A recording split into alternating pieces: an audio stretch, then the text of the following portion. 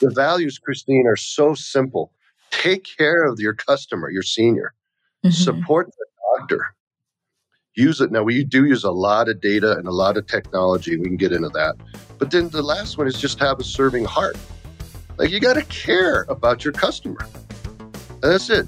And then you say, well, how many of the big guys actually think that way? I would argue not a lot. And so that's what we've been trying to do. And so anyways, that's where my heart is to serve. And now, from San Francisco and the UCSF Rosenman Institute, the Health Technology Podcast with your host, Christine Winoto.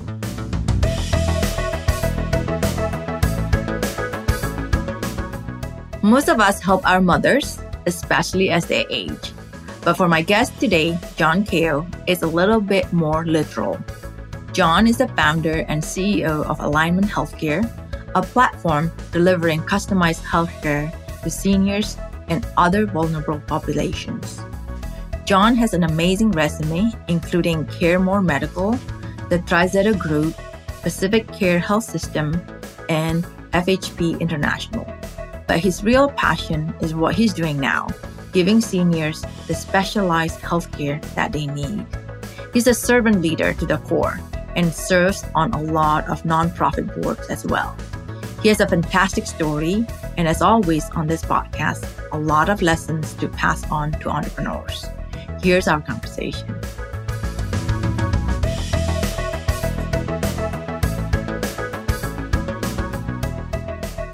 Well, thank you, John, for joining me this afternoon. I am so excited to have you, and congratulations on your recent IPO. I thought that's really exciting, especially in this tough market, to see somebody's having the IPO. I thought it would be good for our listener to hear a little bit about your background, your journey that takes you to your founding of Alignment Healthcare. Well, first of all, thanks for having me on, Christine. Yeah, no, it was a Sunday morning. I want you to think about Sunday morning, 7 a.m., about 7 years ago, I think it was 7 years ago. And I get a call from my mom, who at the time was 83 years old. And she's speaking to me in Mandarin. She's actually yelling at me in Mandarin and telling me to get over there as soon as I could. And I go, uh-oh, this is not right. And I go, what's wrong? What's wrong? She goes, I think I have a heart attack.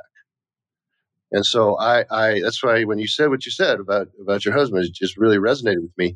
And so I go over there, and when I'm there, the paramedics are there, the ambulance is there, the park ranger is there. I mean, everybody's there.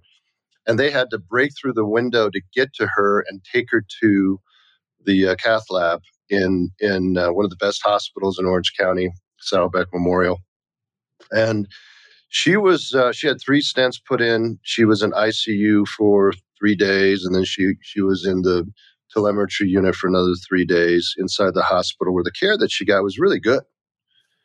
But when she was discharged, it was as if she was just released into the ether, and nobody knew what to do. People inside the walls of the hospital didn't really communicate with her primary care or specialists outside the hospital. The pharmaceutical, the drug, the prescriptions were all different. I had to intervene, and I've been doing this for a while. I could talk about my background, but at that point in time, I just go, there's got to be a better way to provide advocacy and care for my mom. There's nobody we can actually turn to that has a holistic view toward taking care of her now outside the hospital. And really that was the inspiration for we setting up Alignment Healthcare, is to be that advocate for seniors, particularly those seniors that need the extra care, that are vulnerable, that have polychronic conditions, that are frail. And we like to say the healthcare system here is actually pretty good. We also like to say that the sick care system is not so good. It's not coordinated. And that my mom is my toughest critic. She's a member of Alignment Healthcare now. I'm happy to say we're serving almost 100,000 Medicare Advantage beneficiaries in 6 states. And the motivation is to treat every single one of them like my mom. And that's not to say, my mom doesn't yell at me on everything. I mean, she complains. Right? I mean, you're but she makes us better. And we have now a nurse that sees her every week at home. She can go see her primary care. She can go see whatever specialist she wants. She's got the best coverage in the marketplace from an insurance perspective. She gets groceries because she has a grocery benefit. She has over-the-counter benefits. Her house looks like a drugstore. I mean, there's a lot of benefits that she has, but the most important thing is somebody's paying attention. Mm-hmm. Somebody's paying attention to her at her house, and it's all free. It's just all free. So I think back to your point, the main thing is I'm so passionate about doing this because I feel called to do it. I feel it's all of my training, all of my experiences, all of my lessons learned, as you say, have led me to this point to form this business to actually serve people, actually take care of people, serve people. Nobody likes their insurance company, right? Nobody really cares or likes their insurance company. But so what if we get an insurance company that's taking care of the money part of it, but also takes care of people at their home and cares just through good service. It's so simple. The values, Christine, are so simple. Take care of your customer, your senior. Mm-hmm. Support the doctor. Use it. Now, we do use a lot of data and a lot of technology. We can get into that. But then the last one is just have a serving heart. Like, you got to care about your customer. And that's it. And then you say, well, how many of the big guys actually think that way? I would argue not a lot. Mm-hmm. And so that's what we've been trying to do. And so anyways, that's where my heart is to serve. Yeah. No, I'm just interesting because you're saying about how you feel that once your mom left the hospital, the advocacy for the patient, the support that you get. I mean, considering your family background, I feel like you can afford you have the capacity to provide a lot of support, yet you don't get, let alone other people who are in different background. Yeah, we had the best health plan. We had the best medical group taking, global cap. We had the best hospital. We had the best cardiologist. And yet the system was just not aligned. It just wasn't coordinated to I had to go to the PCP, beg them to authorize home health care, beg them for cardiac rehab. And they did it, But to your point, I'm in this business. I've been doing this for a long time. And I was like scared. It's not even the confusion. You're just scared. Like, what do we do? And so being able to provide that peace of mind and to coordinate all the different pieces of the insurance, the specialists, the hospitalist, discharge, all of it has given her a lot of peace of mind. And the goal is, I think that every single senior in this country deserves that level of care. They just deserve it. And I don't think they get it. And that's to say, we have the best hospitals, we have the best doctors, the best research, with the best technology, and yet the incentives and the payment models and the data interoperability is not quite where we need it to be. And so we're going to think big and change the world there. That's right. And so maybe you can tell us a little bit more detail in terms of the Alignment Healthcare. Like when you first started, like with all the experience that you have with your mom, and it's like, okay, this is what I think is missing, and then how Alignment Healthcare can address that. And you mentioned a little earlier about the grocery benefit. Is it part of the whole system as well? Yeah. So the whole idea is predicated on this kind of 20/80 rule. that 20% of your members of the population actually account for 80% of the spend in healthcare. Okay, and Deloitte, I think, has had published a report that kind of supports that thesis. It's a couple of years old, I think. And so the idea is to use a lot of data to identify who that 10 or 20% of the polychronic are. So if you know who they are, you can do something about it and intervene earlier. And so we ingest a lot of data, and we use our own functional algorithms and machine learning algorithms to identify who are the high-risk individuals that we think have a high probability of being hospitalized in the next 30 days. And so then, if we know who they are, we reach out and engage them. And then once we have about a 63% engagement level of people we think are eligible for our high-risk program.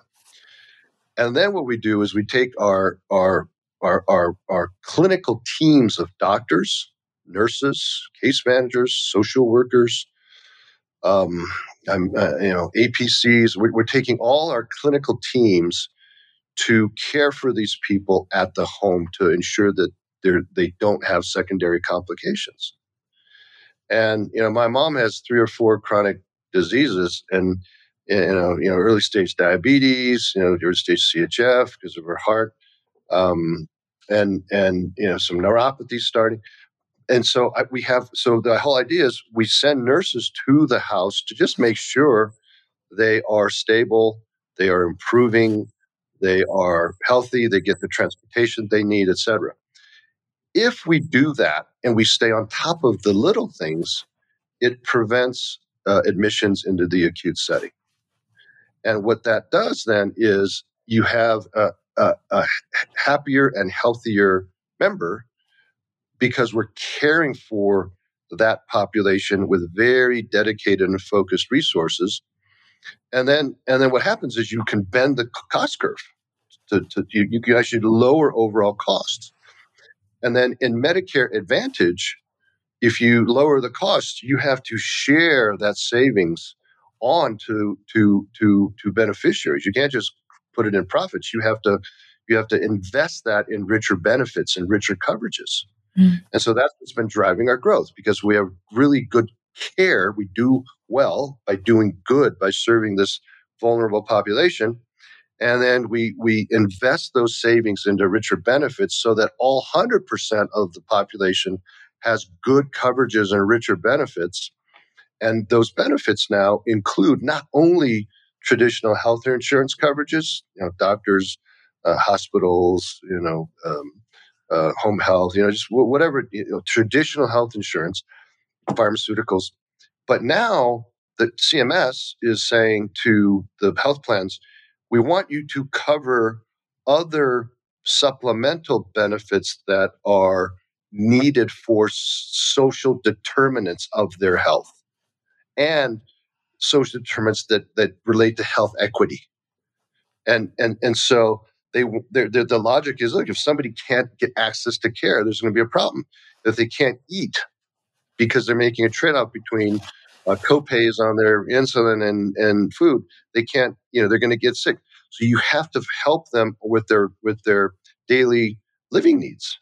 So ergo, grocery benefits, caregiver benefits, over-the-counter drug benefits. What else? You're going to laugh at this one. Pet care, pet walking benefits. Because when the senior has a pet, they go to see the hospital, the doctor, or they go to the doctor. They want somebody to take care of the dog. I mean, my mom's thing is just grocery shopping. It's like she's 90 now. She's having a hard time driving. So just transportation benefits are also part of the package. But sometimes she wants a dedicated person to come in and shout out to the guys at Papa. Andrew, this is for you. But it's a great service, and they come to her. They pick her up. They go to her Chinese grocery store. They get her Chinese groceries and take her home, and it's an hour in the week. It's a huge benefit. Things like that. Mhm. And that's the whole model. Take care of the people that need it the most, because that's where all the money is, and then invest the savings in everybody else. This podcast is sponsored by Brown Rudnick's Global Life Sciences Group, a team of legal professionals that help life science companies, lenders, and investors around the world turn good science into good business. Learn more at brownrudnick.com. This podcast is also sponsored by Canon Quality Group. Canon Quality Group has been helping medtech startups set up quality management systems for over 10 years. If you're unsure when to get started with quality management in your startup, turn to the experts at canonqualitygroup.com. So you're saying that you're focusing on the 20% of the people who have a polychronic or the chronic condition. And I'm just thinking about the health plan, and it's all about risk. And oftentimes they have to balance it with the healthier population. And that's not how you approach. But what happens is the traditional legacy plans, I think, they create products so that the sick patients don't enroll. That's Mm-hmm. not what we do. We want everyone to enroll and then take care of them. We actually take care of all 100% of our members. Mm-hmm. We just happen to think that the 80% of the people that cost 20% of the spend, they get pretty good care right now. They go to their PCP. We have to improve their access to subspecialists. But generally, the care they get is working. We have to make that the right network of providers. That works. But the focus of our internal resources is on that 20%. That's what drives down the overall cost. And you do that without compromising member satisfaction. You got to have happy and healthy members, you know, and we work with the community PCPs with this model of care, and they like it because we're seeing the really sick patients at the home. We're an extension of the PCP's practice. So that's basically how we built the model, built the company. Does that mean, like when you look at Kaiser, they have their plan and they have their provider. How is it yours different? Like, do you team up with the providers? Yeah, I think I personally think Kaiser's the gold standard. I think it works. But it's kind of the same model. They provide good enough quality, but really low cost. I mean, and the value they create for consumers, both on the commercial side and the Medicare side, is really great. You know, I mean, is it the best of the best? From a quality, I'm not sure people would say that, but it's very good. I mean, I'm not right, but the value created is extremely high. And so, to the extent we can create that virtual vertical integration with community doctors and contracted hospitals without owning all the bricks and mortar that you have with Kaiser. And we don't need to own our own hospitals. We don't need to own our own practices. We don't have to have all the owned clinics.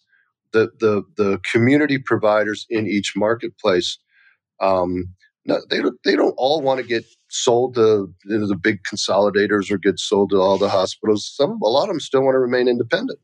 Mm-hmm. And so those are the ones we work with, and we make them better and support them. That's how we do it.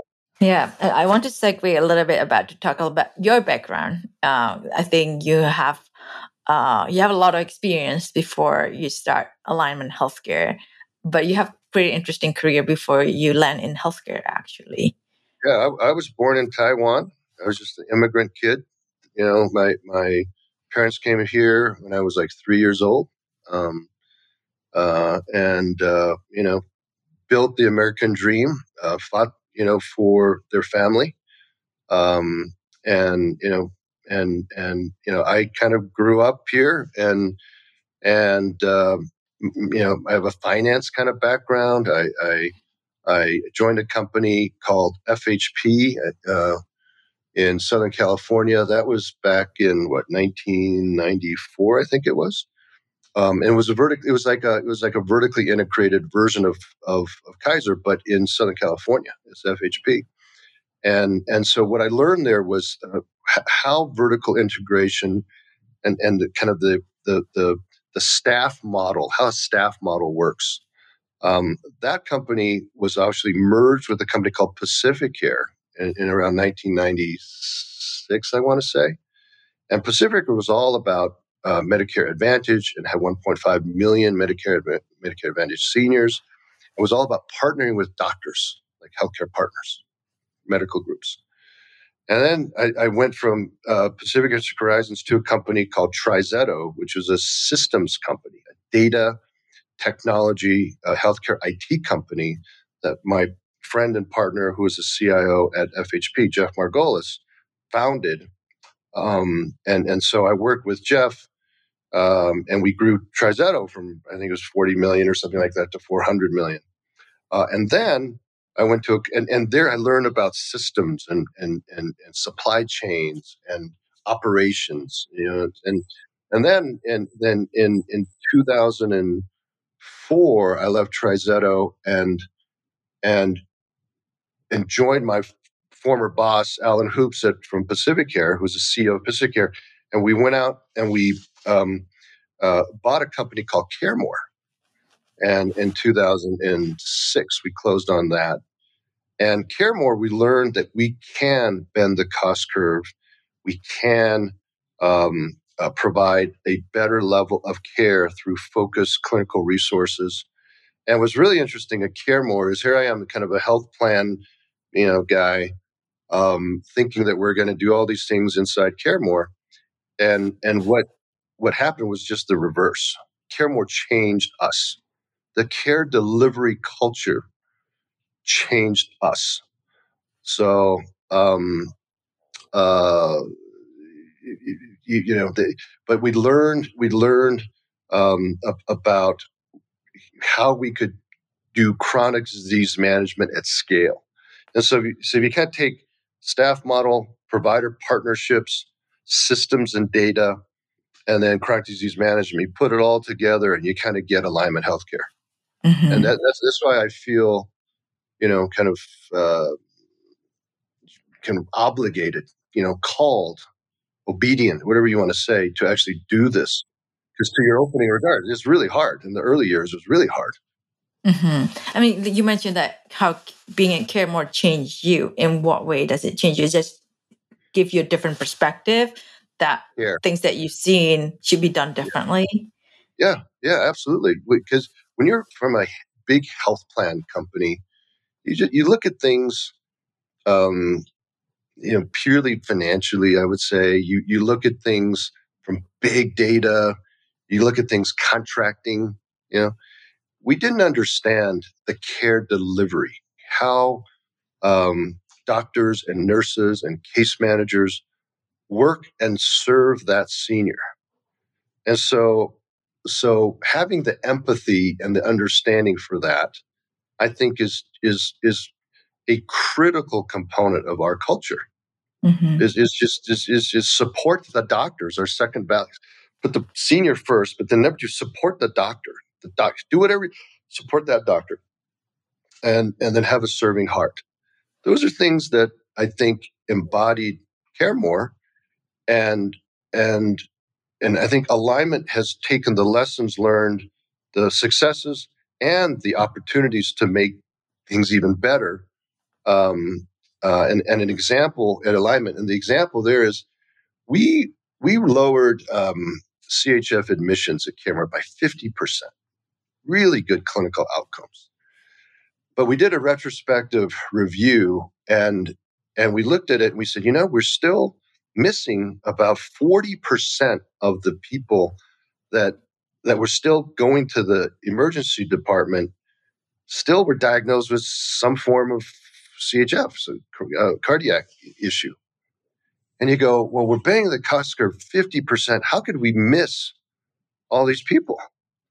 And the answer was we didn't have enough of the data early enough so that we could intervene early enough. And so the whole concept of Alignment is, if we can get the data and use that data to identify the people that have high risk, we can intervene earlier. And we can continue to even further improve the quality of care by helping people earlier, and at the same time lowering the overall trend. That's just one example of lessons learned. There's lots of lessons learned to go through with you. Yeah. One of the things that I noticed that you talk quite a bit is, because you're founding the Alignment Healthcare and you have to build the team. I'm sure, your team has grown quite fast. One of the things that you mentioned about is servant leadership. And I think that's a concept that many knows, but many don't. If you can tell us a little bit more about that, why do you think it's important? Why do you think that is something that you emphasize a lot in Alignment Healthcare? This is another story. I was involved in a church, and served on their elder board, and I thought that I would take some of my business skills and help the church in their financing, because there's a whole business side to church also, but would help with them on the business side, and I would teach them about the business. And what I didn't expect, which was just the opposite, was they taught me about taking church into business. And it's all about serving and having a serving heart and having a servant leadership view that if you want to lead, if you want to be successful, you got to be prepared to serve the people that need the most care. And that's what happened to me. And I remember the first year when we started Alignment, we went to the whiteboard and people would write down their words. They were asked to write down, what does alignment mean to you? And people would say chronic care delivery. People would say helping seniors. People would say use of big data, etc. I wrote servant leadership. This was 8 years ago, and people were like, what's he talking about? Like, what does that mean? Like, they couldn't correlate it. But over the years, people's thinking now is, now I understand. This is all about just taking care of somebody as if they were your Chinese mom, and serving them. And if you have a Chinese mom, you're serving them because they're yelling at me the whole time. But that's really the impetus of it, And when we started the company, we're dealing with private equity, venture capital, all this stuff. And we were a little bit sheepish about the cultural piece of serving heart, mission orientation, because you're with these Wall Street guys. And now I would say that's why people join us, because the business model part of it, you're a viable business, you're public, all this stuff, but they want to be part of something bigger. They want to be part of something important. They literally want to change the world. They want a hand in changing the world. This is what you're doing. You're like changing the world. You know what I mean? I mean that. And so the cultural dynamic, the serving heart culture, plus this whole notion of the virtuous cycle that I just talked about, meaning know who the vulnerable are, take care of them, reinvest savings into richer benefits, grow. That whole virtuous cycle by doing well, by doing good, I think what attracts people to our company now, which is why it's a tough labor market. We get really good people because of the culture. So that's what it means, serving heart to me. And how do you maintain the culture as the company grows? That's the number one thing that keeps me up. It's very insightful. So as we grow and as we grow geographically, we've invested in Amanda and Priya on this call. It's in communications. Everything is communications, internal communications. When we took the company public last year, all of my focus was external communications. And I didn't do enough internal communications. This year, it's still external communication with investors, but internal communications, training, development, investing in people, and investing in the people we have, making them better, and then having culture carriers, people that have been with us for a while. Their job is dedicated to go to some of the new markets to ensure that they instill this level of commitment to the senior, and it just starts with the board. It starts with me. It starts with our leadership team. And so it's this trickle down. Everybody has to have the same kind of culture. And then you have to make sure that the systems, the communication systems, the cadence of training programs are all employee communications. Senior VP, VP, director, AVP, all separate communications I have weekly. I have 2 or 3 of these communications. I do these kind of CEO connection lunches. I used to do it in person pre-COVID, but I want to know what's really going on in the company, and I want to share with them how we need to behave with our customers and our providers. So it starts with me in communication, um, uh, uh, um, and the communication has to be consistent between internal, with the internal, with our stakeholders, the board, with our investors, and the external community. Everything has to be consistent, and it's kind of easy when the values just transcend all of these different stakeholders because you're doing the right thing and you're producing a return. You have to. I always say, and I don't know if our public shareholders are like this, but the goal is to serve seniors. If we take care of seniors, the financial stuff will follow. If we do the right thing, the growth and the profits will come. And I also say profits are not a goal; they're a requirement. Mm-hmm. It's like air. You have to have growth. You have to have profits. But the goal, the mission, is to serve. Serve your mom, serve my mom. Make sure they're taken care of. That's it. Very simple. Mm-hmm. Oh, that's great. No, I think we are running close to our time, and so I'd like to. I think you mentioned there's a couple of lessons learned there, but what are your top 3 lessons learned that you think that you always remember now as you go through your growth of the company? I would, yeah. So number 1 is I had to learn to transition from a founder to a CEO. They're 2 different jobs. And so to all the entrepreneurial founders you have out there, you just got to be consciously aware of that. That's kind of number 1. And as a founder, you're the visionary, you're the chief bottle washer, you do everything. You will things to happen. As a CEO, you have to hire the right team. You have to empower, you have to communicate, you have to train, you have to teach, and because you can't do it all yourself. You have to grow and build an organization that's sustainable and have the systems in place to make them successful. And so recruiting is of critical importance. So that's kind of the number 1 lesson learned I've had, and I had to be trained by our board to grow into that CEO role. So that's number 1. Number 2 is, I would say, and this is a hard lesson, but I'll say it anyways. Is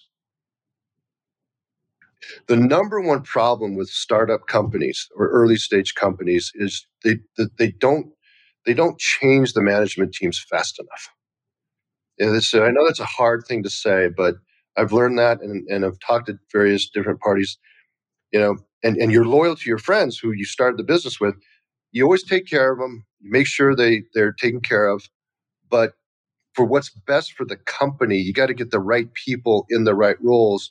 The same person with a title when you're $0 of revenue, and you got to make sure that person is going to grow with you when you're $1 billion in revenue.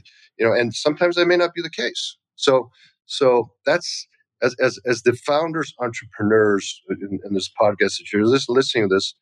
That's a hard thing to learn, but it's a lesson. And I say number 3. Be really choosy about who your capital partners are. Be really selective, because there will be tough times in your journey, and you want them to be there with you. And we have been very, very fortunate to have General Atlantic, Warburg Pincus. These guys have been fantastic partners, and have stuck with me and stuck with the company. Now they've been rewarded for it, It would have been easy sometimes in the early years for them to go a different direction. And so I really think choosing your part, don't just go after the first money that comes to you. Be choosy. Those are my 3 top lessons. That's great. That's a good lesson to have.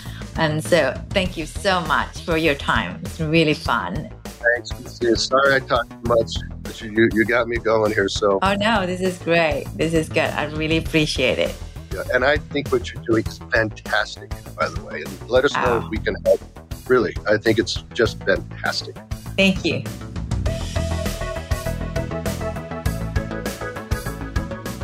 Thank you for listening to another episode of the Health Technology Podcast. We want to thank our executive producer, Herminio Neto, and our podcast engineer, Andrew Rojek. If you enjoyed this podcast, be sure to subscribe and leave a review. The Health Technology Podcast is available on all major platforms.